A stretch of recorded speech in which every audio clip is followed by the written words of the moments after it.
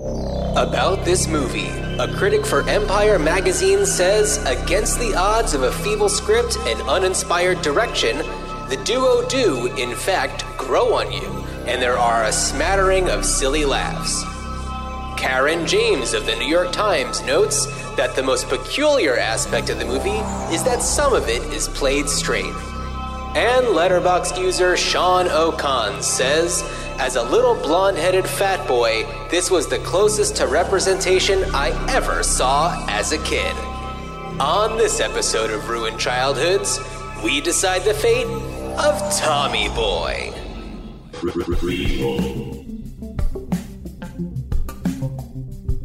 Sequel. Reboot. Which one will it be? It's the Ruined Childhoods podcast. Greetings, Starfighters. Two hosts in a little podcast. I don't know. I don't want to fat shame us because we're body positive here on the Ruined Childhoods podcast.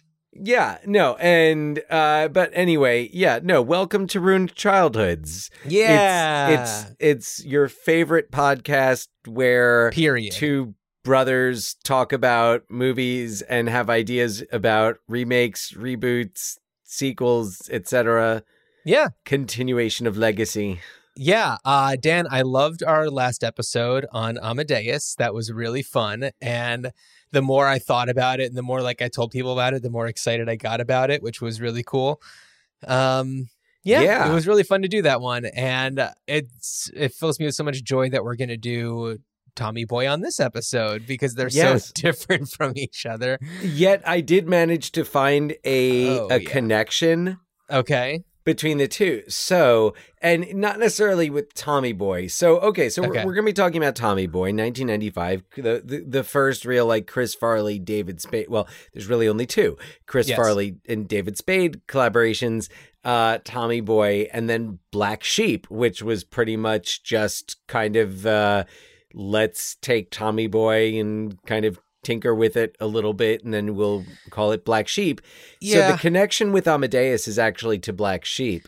Got and it. That is because in Black Sheep, Chris Farley plays the brother of a politician who's running for governor of Washington State, where I live.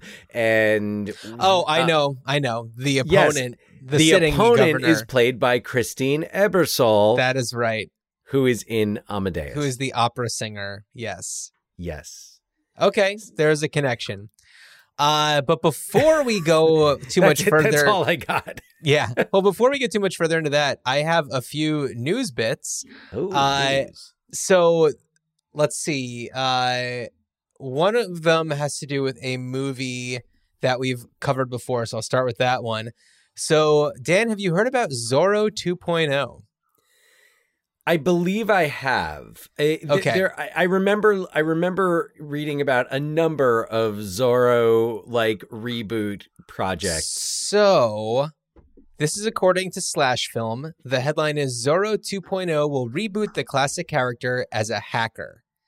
So, the film reimagines the iconic character as Oscar de la Vega, a young undocumented hacker known as Z0RR0. While fighting back against a secret government unit that attacked his mother, he discovers a high-tech conspiracy that threatens not only his family, but the world. So, a real reimagining of Zorro. You know what? It's all right, take it in a completely different direction. Fine by me. Yeah, I guess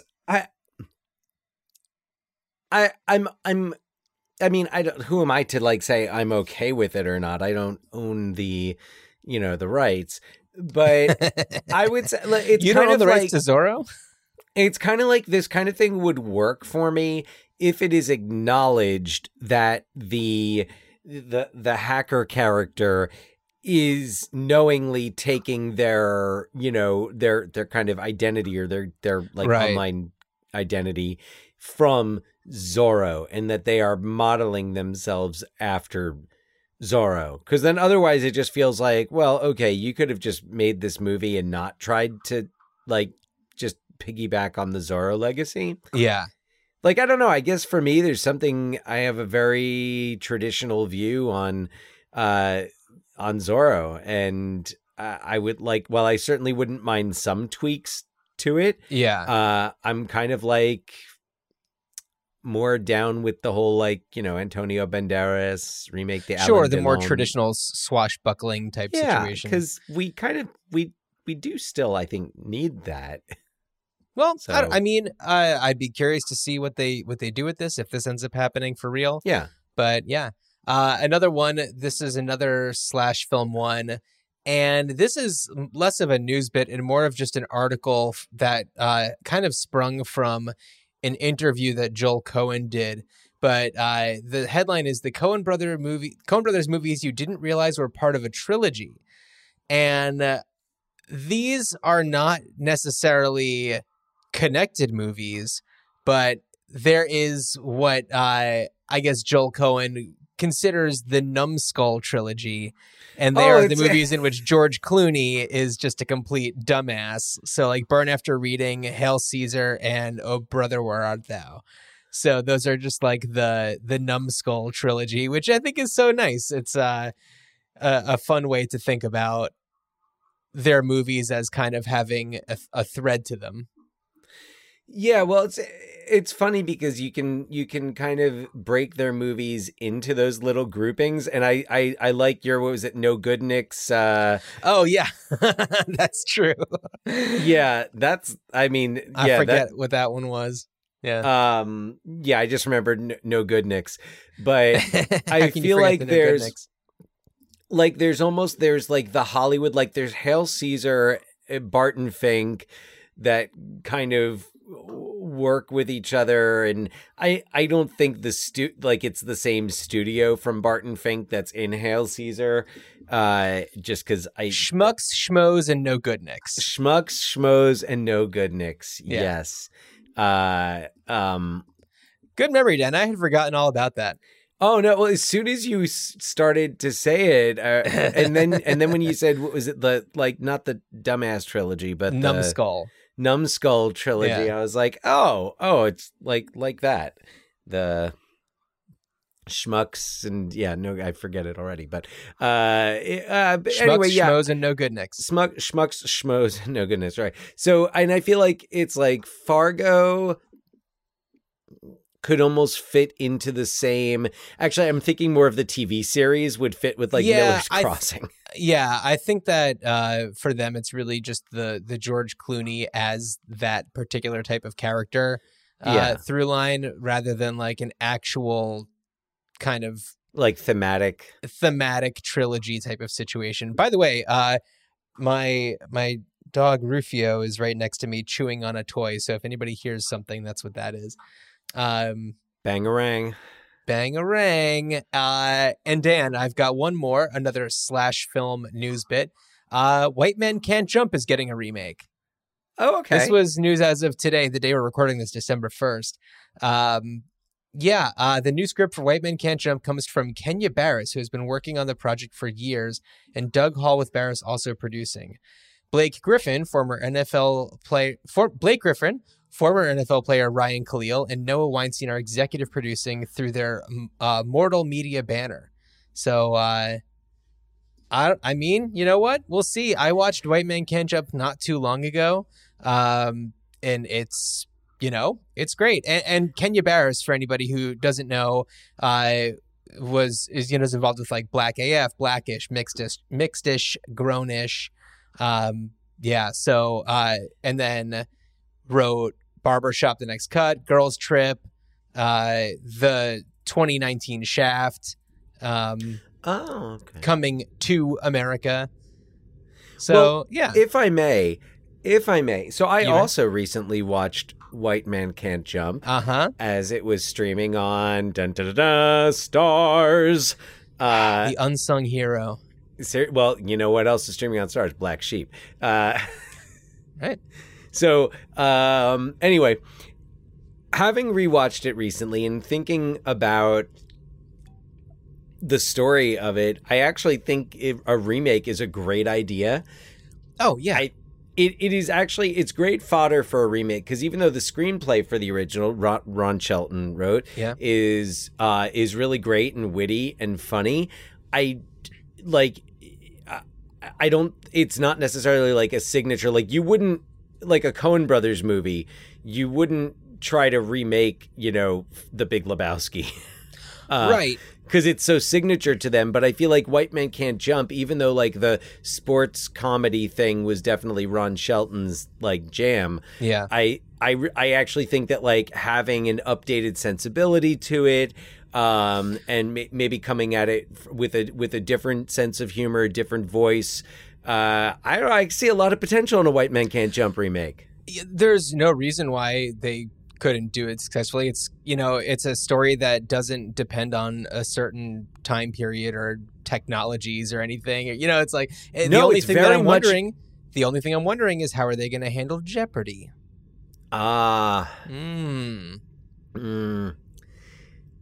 Yeah, I mean, well, you got to think that's got to, I mean, not that Jeopardy's not still a thing, but... Oh, I'm sure they'll do something different, but, Yeah, but it's a different, it's a different landscape, so... Yeah. But I think it's it's very transferable. Totally. From 92 to, it'll be 30 years this spring. Right. Wow. Of White Man Can't Jump. Now, what I thought the question was going to be, do you think that they're going to bring Woody and Wesley in for cameos? Oh, I think they should. I'm sure they'll try. Not that I think that they should necessarily reprise that. I feel like this could be a new thing, and it would be fine if there were no Wesley or Woody cameos, but I think it would be cool, even just kind of like even the Duke brothers cameo in Coming to America. Right. Oh my God. Yeah, something like that. Yeah. I mean, also Rosie Perez, she's still out there. She's getting a lot of work lately. So that's true. Yes, absolutely. Maybe Rosie Perez is the host of Jeopardy in this. Maybe her character. It's her character. That would be perfect. That would be awesome, right? I mean, I know this is not a White Men Can't Jump episode, and I know. I mean, I think it just became one. This is a Tommy Boy episode, so why don't we talk about Tommy Boy? Well, speaking of who could surprisingly jump, a white man who was surprisingly agile, and Chris Farley definitely gets to show. The Chris Farley cartwheels are things of beauty.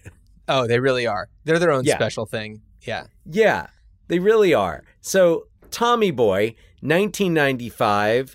It's your classic Lorne Michaels blue background on the poster production. Yeah, with clouds. Yeah. Yes. Mm-hmm. Clouds. Yeah. So here, I'll do a little synopsis for anybody who either hasn't seen it or maybe has forgotten some of the plot points. But here we go. Tommy Callahan III is a complete screw up.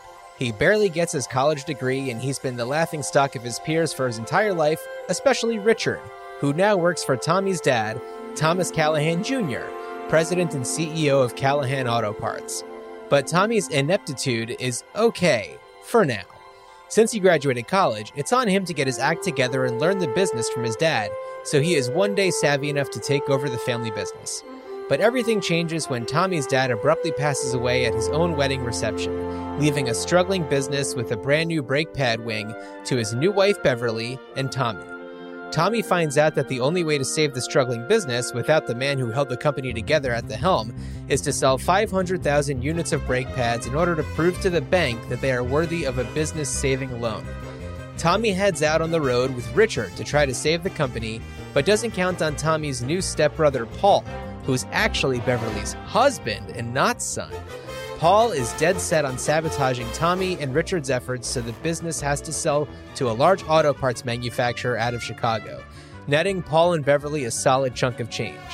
Luckily, Tommy's girlfriend back home, Michelle, catches wind of Paul and Beverly's shadiness and has a background check run on them that turns the entire scheme back into Tommy's favor, resulting in Tommy saving Callahan Auto Parts for good.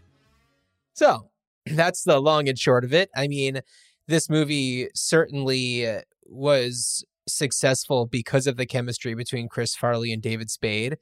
And watching the two of them in, the Chris Farley complete maniac mode, to David Spade's like straight sarcastic, wisecracking, insulting little buddy. And there's an awesome like back and forth, and the way that their characters develop is nice. And honestly, it's like I see some real acting coming from David Spade in this movie, which is surprising.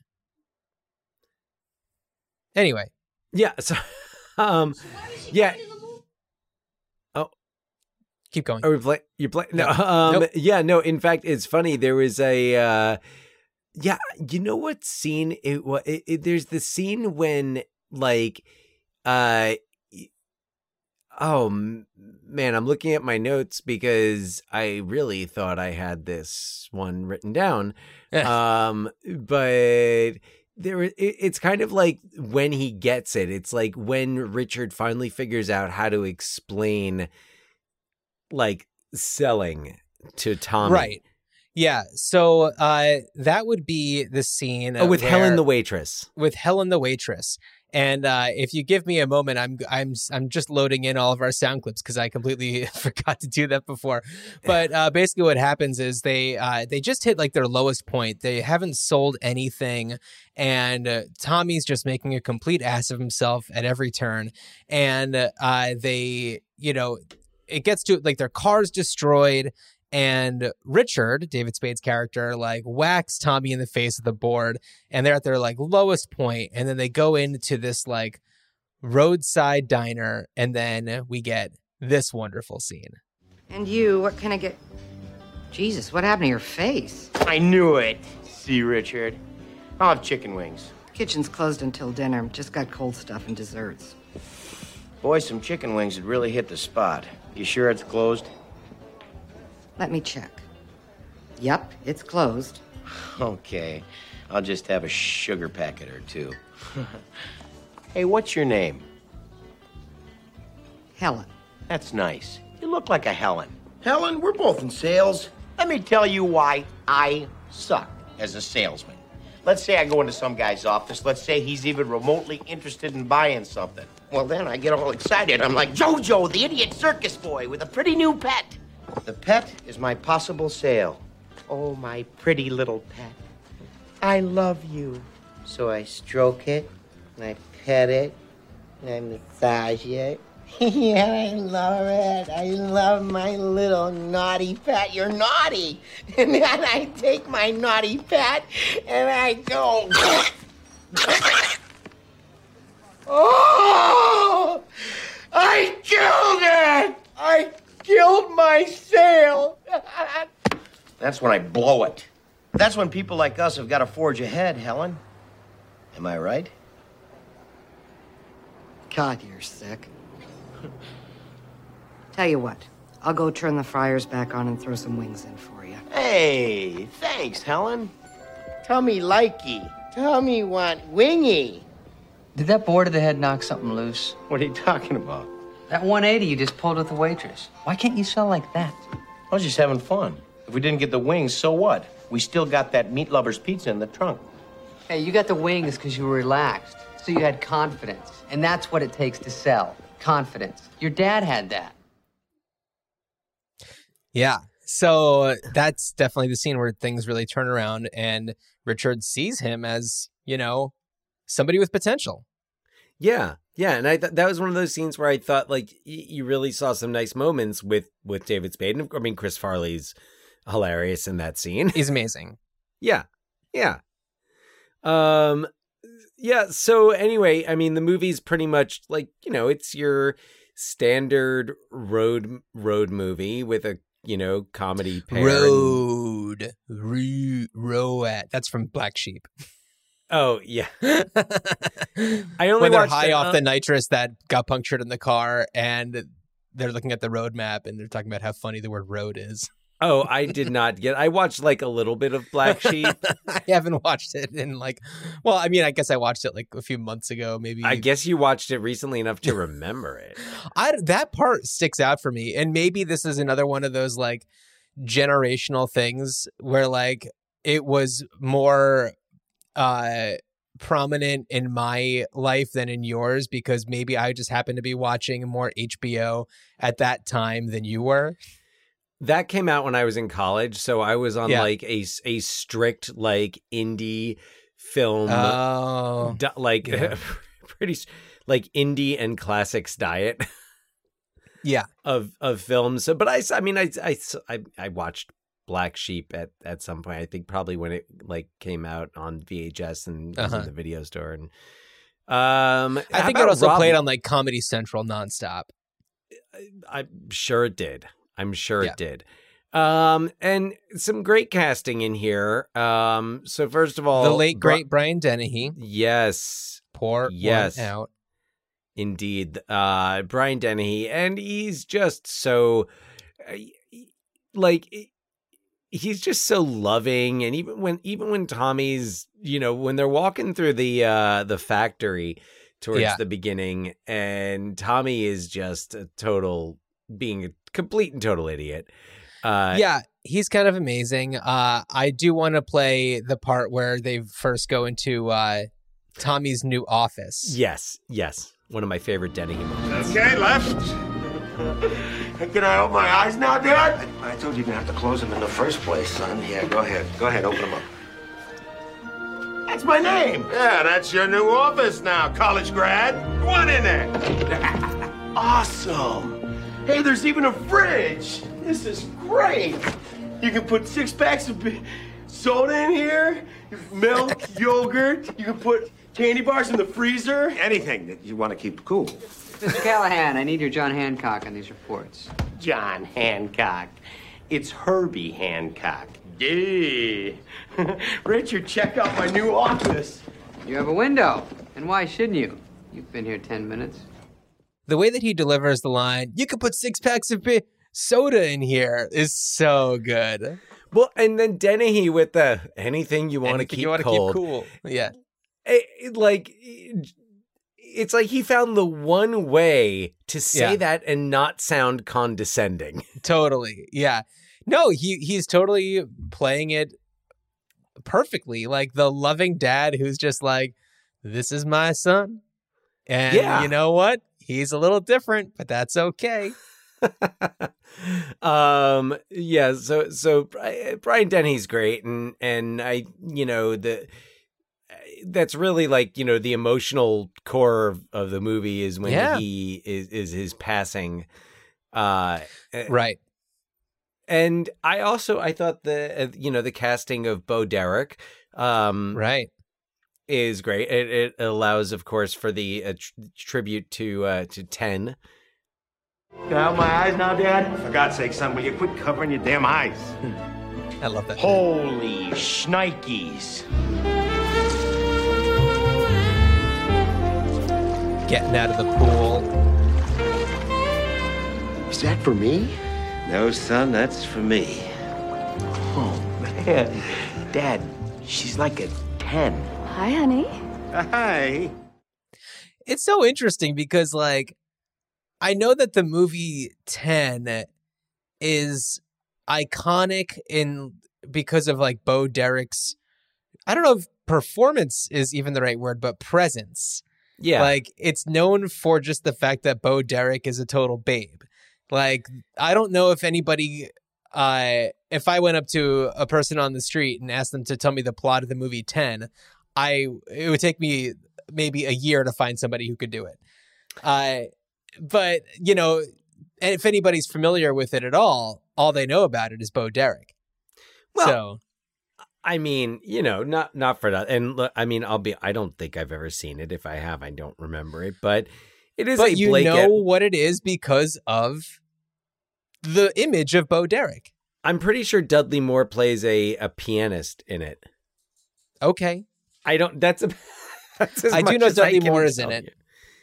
Dudley Moore is in it, and Blake Edwards wrote and directed it. Uh-huh. But no, it's an interesting.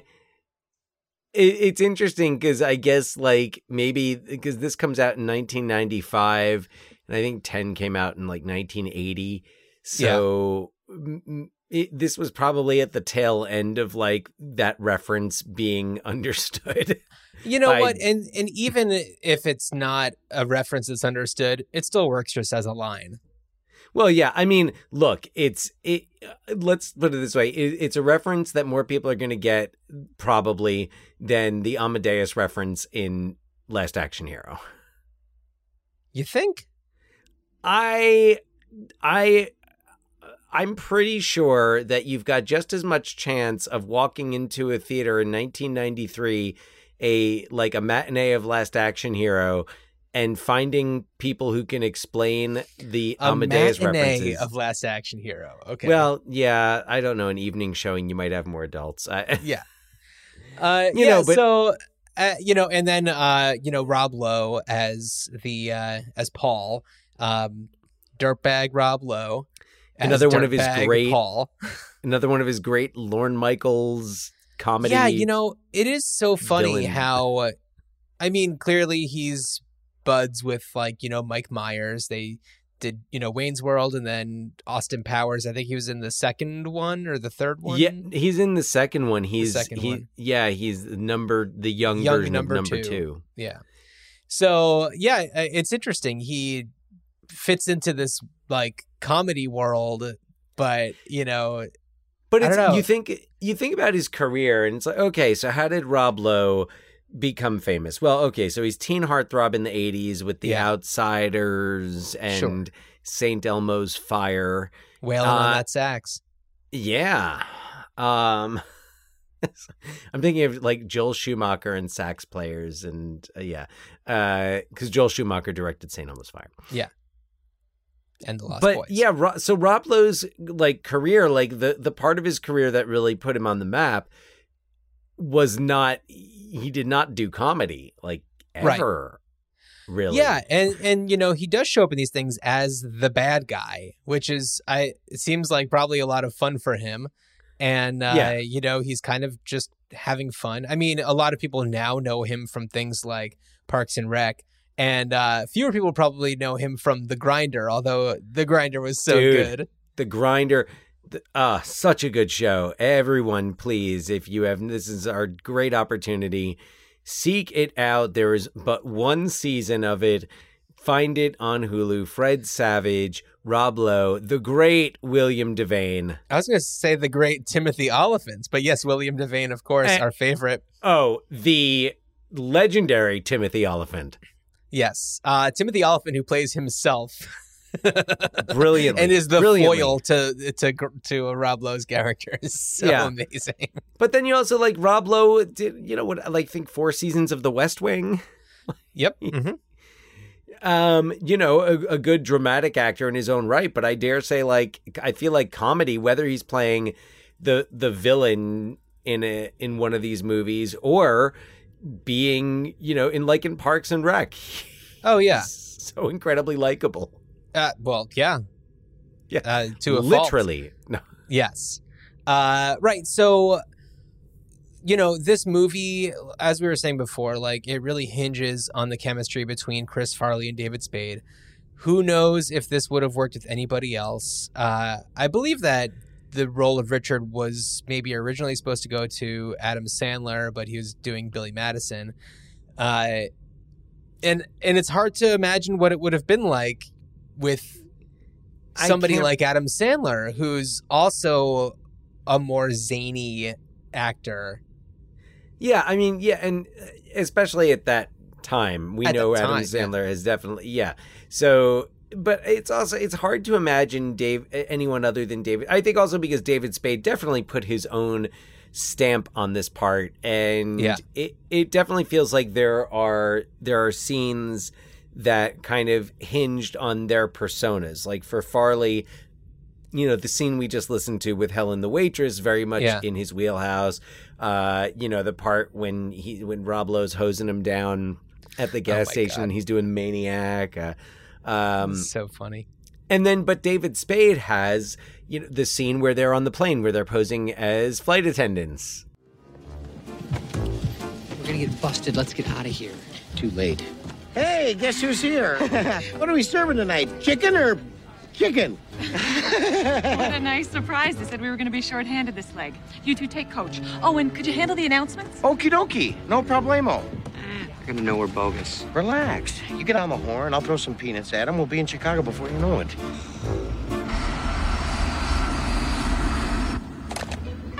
Okay, folks, the guy in front of you is Tommy. He'll be taking you through my little spiel here. Tommy is a Scorpio, he likes biking, and he's never been laid. Exits! Okay, there's one back here, and there's probably one over by the wing somewhere, usually. And what about seat belts? To fasten. Take the little end and stick it in the big end, and you know what? If you guys don't know how to use a seat belt, just ring your call button, and Tommy will come back there and hit you on the head with a tack hammer because you're a Okay, and life preservers. These we may need. Although, what are the odds of us actually hitting a lake? My money says, if anything, it's gonna be a mountain. To inflate, put it around your neck and yank down on the tab. Oh, can't breathe! I can't breathe! Choking! He's a big dumb animal, isn't he, folks? So what's perplexing to me about that scene is that David Spade's character is so nervous about being busted, yet he's a total wise ass on the speaker. He doesn't even try to sound convincing. Yeah, I mean, I think it was like his bit from SNL where he was the flight attendant. Okay, bye-bye. I know, but like he comes onto the thing being like, they're gonna catch us. So it's almost like it would have made more sense if he was the one that was more confident about it working, and Tommy was the one who was maybe more nervous about getting caught. I don't know. Right. Yeah. But at this point, you know, Tommy's the one that's coming up with all the great ideas to get them to Chicago to try to save their company.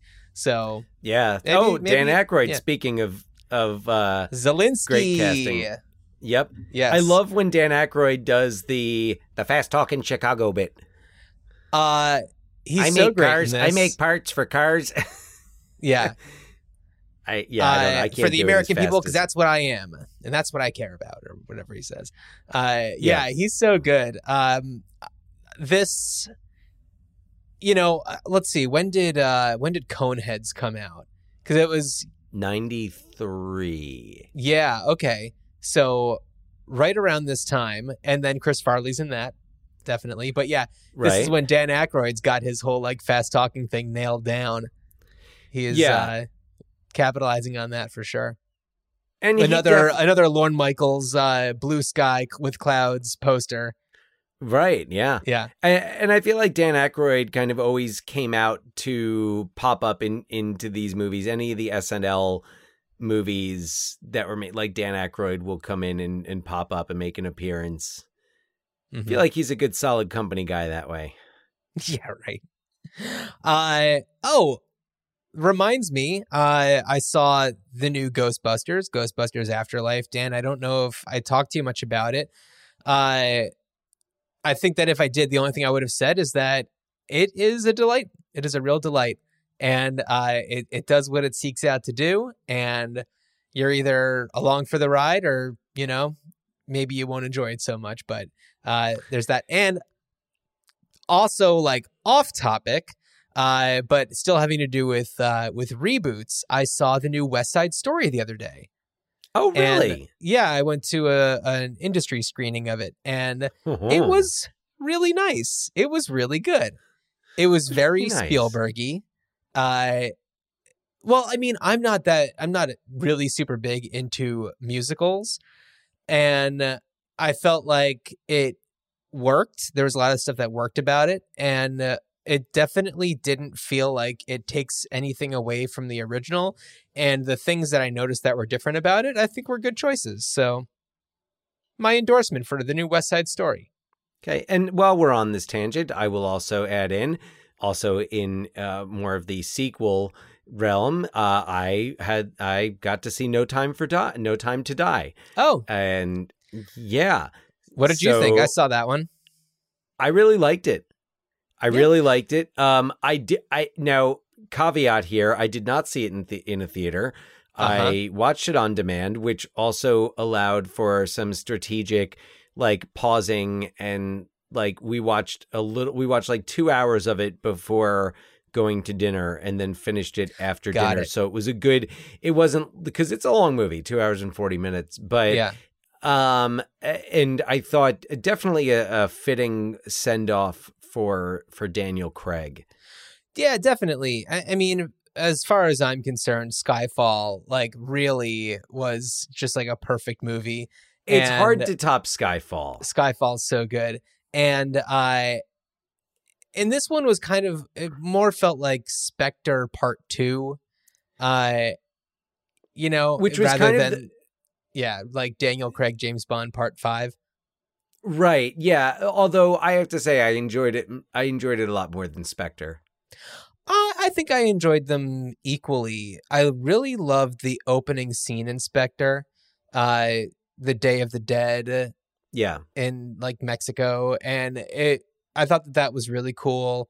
There were a lot of things about it about Spectre that I really enjoyed that this one didn't really have. And I was a little disappointed that like Ana de Armas wasn't in it as much as I thought she would be, because her character was really interesting, and I thought that there was more that they could have done with that. I have to wonder if that was meant to be more of a little character introduction, to come back in the next iteration. Well, because I feel like it's gonna, like, Lashana Lynch will be the new 007. I think, or at least I hope that's the like that's what they seem to be setting up. Is carrying on with Lashana Lynch, and I think that if you have the Ana de Armas character as maybe like her Felix Leiter. Or Felix, yeah. Yeah. So I thought it was, we'll see. I enjoyed it, but I also think it actually benefited from not going to the theater and seeing it. Yeah. You know, I mean, I really like seeing the Bond movies in the theater, just because it's a big, especially this like last iteration. They're just so big and they really just suck you in. So I definitely try to see them in the theater if I can. And this was the only one of the Daniel Craig series that I did not see in the theater. Yeah. But anyway, back to Tommy Boy. Back to Tommy Boy. Yeah. So Dan, do you remember like seeing Tommy Boy for the first time? Vaguely. I'm pretty sure that it was a family outing to the movies. At least like the three of us. And because it came out my senior year of high school, and I believe it was out during like spring break. Yeah. So like, all right, you kids go to a movie. Yeah, I think it was one of those. I think we saw it at the Menlo Park Mall. Okay. In New Jersey, Edison, New Jersey. I'm pretty sure that's where we saw. Although this might have been a New Park Cinema one. I don't know. I remember seeing it in the theater. I'm almost positive it was in Menlo Park. Okay. Yeah. Yeah. So I remember seeing it. I've never been the biggest fan of it. I've never. Yeah. I mean, I get that because I think that maybe you were a little too old for it to really hit the way that it would hit somebody 5.5 years younger than you, myself. I mean, maybe a lot of people my age really like it. Yeah, so. No, yeah, for sure. But I think that like the way that it has continued on in time, I think that for people my age, it was one of those rewatch ones that was just like a comfort movie. Not to say that other people wouldn't appreciate it, but I think that it was one that like, because it would get replayed on Comedy Central or HBO or whatever, you know, it was definitely just more present for us people who were home more, you know? Right. Yeah. Yeah. I mean, yeah, there were other comedies from this time period that I gravitated to much more. We mentioned Billy Madison earlier, and I Billy didn't Madison, really, so good. I didn't see Billy Madison for, it was like a couple of years later, but you know, Billy Madison's hilarious. I will still watch Billy Madison on occasion. And, you know, Billy Madison and Tommy Boy are two movies that do have this type of thing where they are so linked to the main, like to the lead actors, that it really makes what we talk about on this podcast a little bit more challenging. And that, Dan, is where I ask you what you would do with this movie given the opportunity to bring it back today. Yeah. It's a tough question because it comes down to like, all right, well, do we look at kind of the formula of the movie?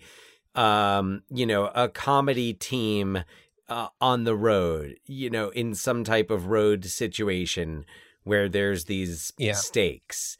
In which case, like, it was done before Tommy Boy. It's been done since Tommy Boy. Yeah. I think the challenge in doing something like that now is it doesn't feel like you have like this general knowledge of, you know, like entertainment is so fragmented and it's so very much like, you know, choose your own entertainment, so that it's not like, you know, everyone is watching SNL.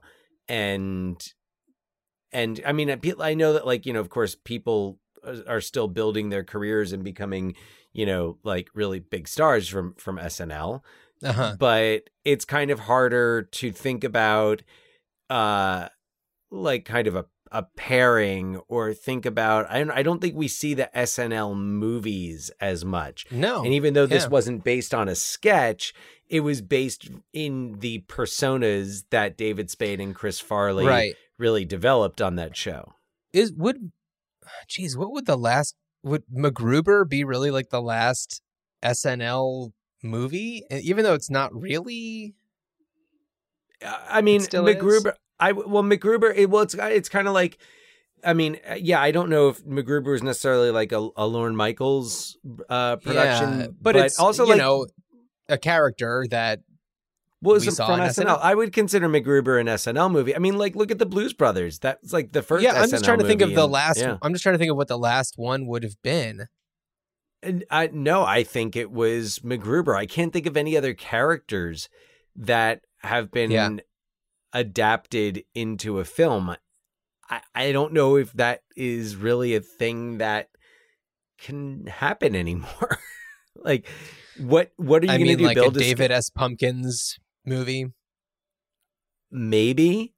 Yeah, I don't know. You know, the Kristen Wiig character who can't keep a secret, like. But that was forever ago too. You know. Well, yeah. No, that's true. So, yeah, it kind of feels like something that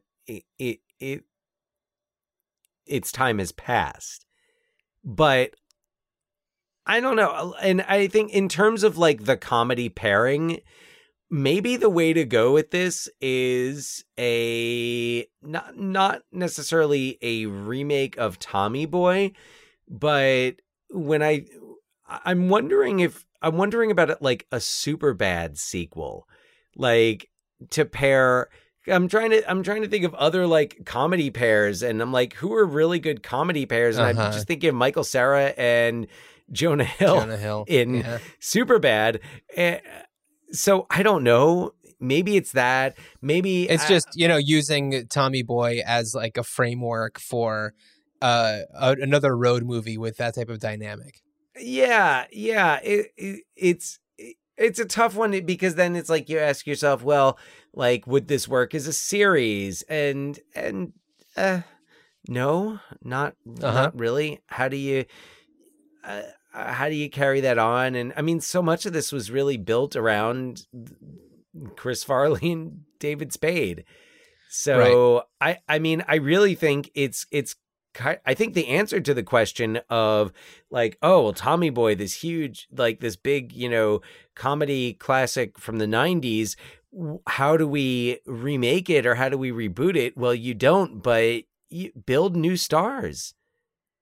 Build like maybe we need to kind of go back a little bit and look at like what does it take, like who are the big like comedy stars now, and even like all the big comedy stars aren't like Jason Sudeikis, but yeah, he's kind of he's doing his own thing, and he's already done a lot of those, We're the Millers. Yeah. We're the Millers is a good example of well, that one is a Jason road Sudeikis. movie. Yes. Yeah. Exactly. But yeah, I don't know. I honestly, I don't have a good answer. And then you also have movies like The Hangover, where you do have the similar dynamics, but you kind of split them off into some more people. Yeah. Yeah, so I think it's just like maybe like let's build some new comedy stars. Let's put some people out there. I don't know. Maybe there's a there's an opportunity to take people from SNL, maybe like a Bowen Yang, and pair him with someone. I don't have a good answer for this. Do you? Okay. Well, Dan, for this one was thinking there is no way to replicate the chemistry that Chris Farley and David Spade had in a remake or anything like that. So the clear thing for me is a prequel focusing on Tom Callahan Jr., Brian Dennehy's character, and Tommy's mom, who all we know about her is that she's passed away. And you have to wonder what happened, because Tom Callahan, he seems to have his shit together, and this is his son. So my thought is that, it's like the 60s. 60s. And Tom Callahan, he inherits his father's, modest-sized auto parts company, and he's determined to grow the business. But he falls in love with a quirky competitor, and he nearly loses his business in an effort to win her over. And it's called Tammy Girl. Oh. And I was trying to think like who would be an okay younger Brian Dennehy. And with the different names I've kind of popped around a little bit. And I wish that I didn't go with this one, but it feels right to me. But I feel like Josh Gad would be a good young Tom Callahan, responsible, can do a little gruff, can be that kind of person. And as Tommy's mom, or future mom, I guess, because he wouldn't have been born yet, Jillian Bell, who's fantastic. And she's such a great physical comedian. I feel like, without trying to replicate Chris Farley's, spastic movements, still just kind of being a bit of a mess of a person, but being super funny. She's great in 22 Jump Street. I don't know if you remember her in 22 Jump Street, but she's absolutely amazing. I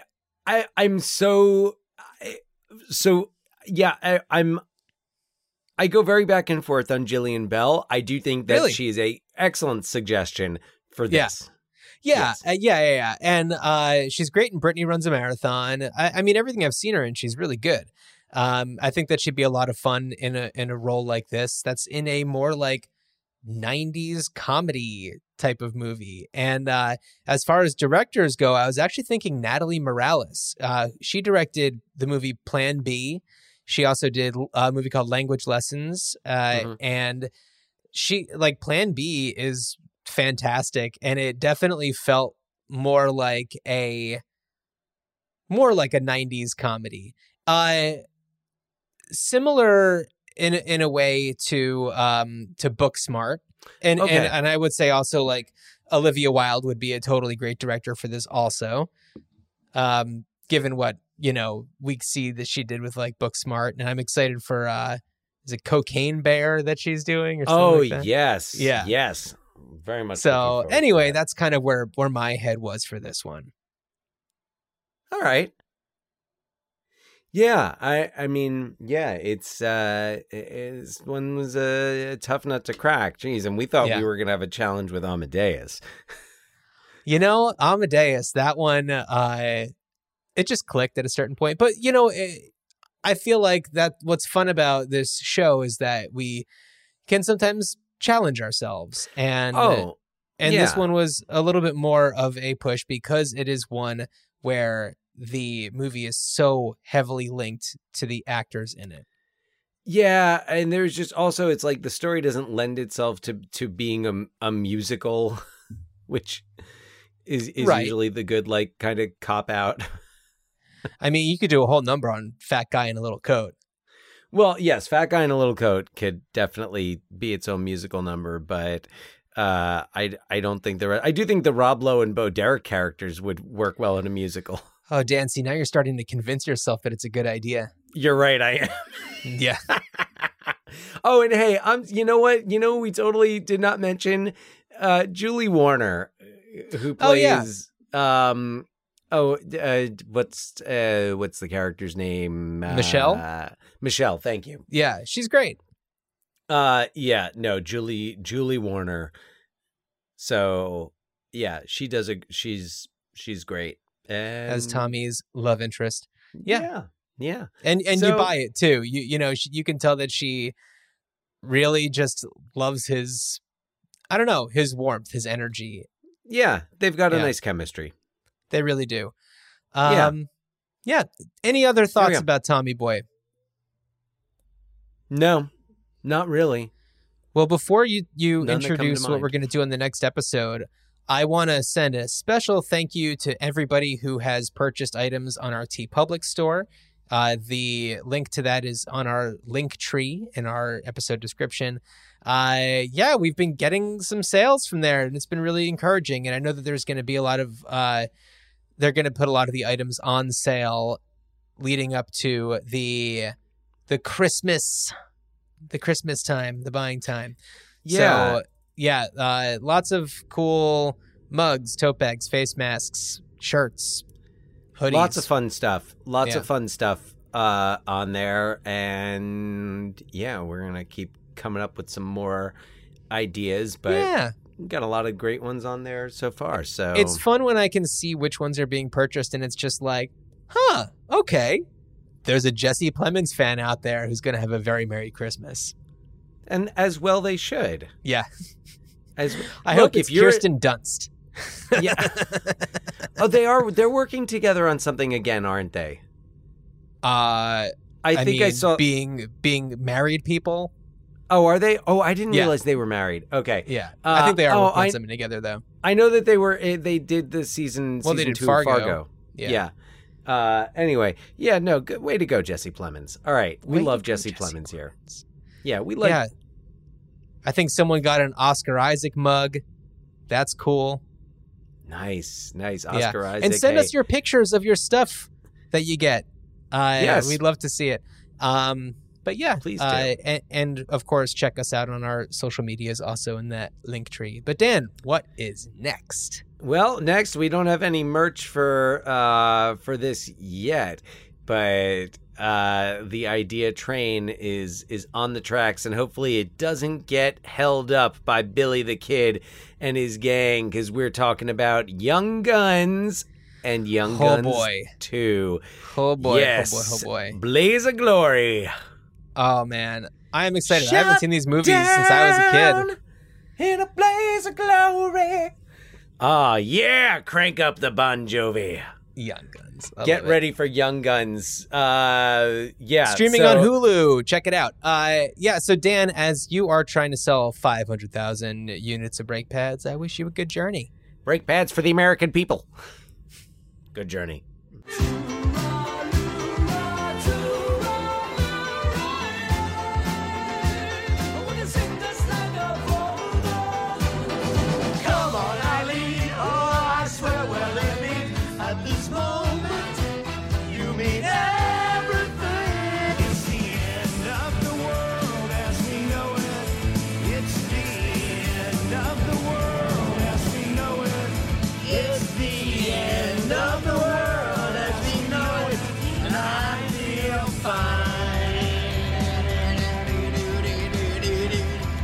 Talk TVO.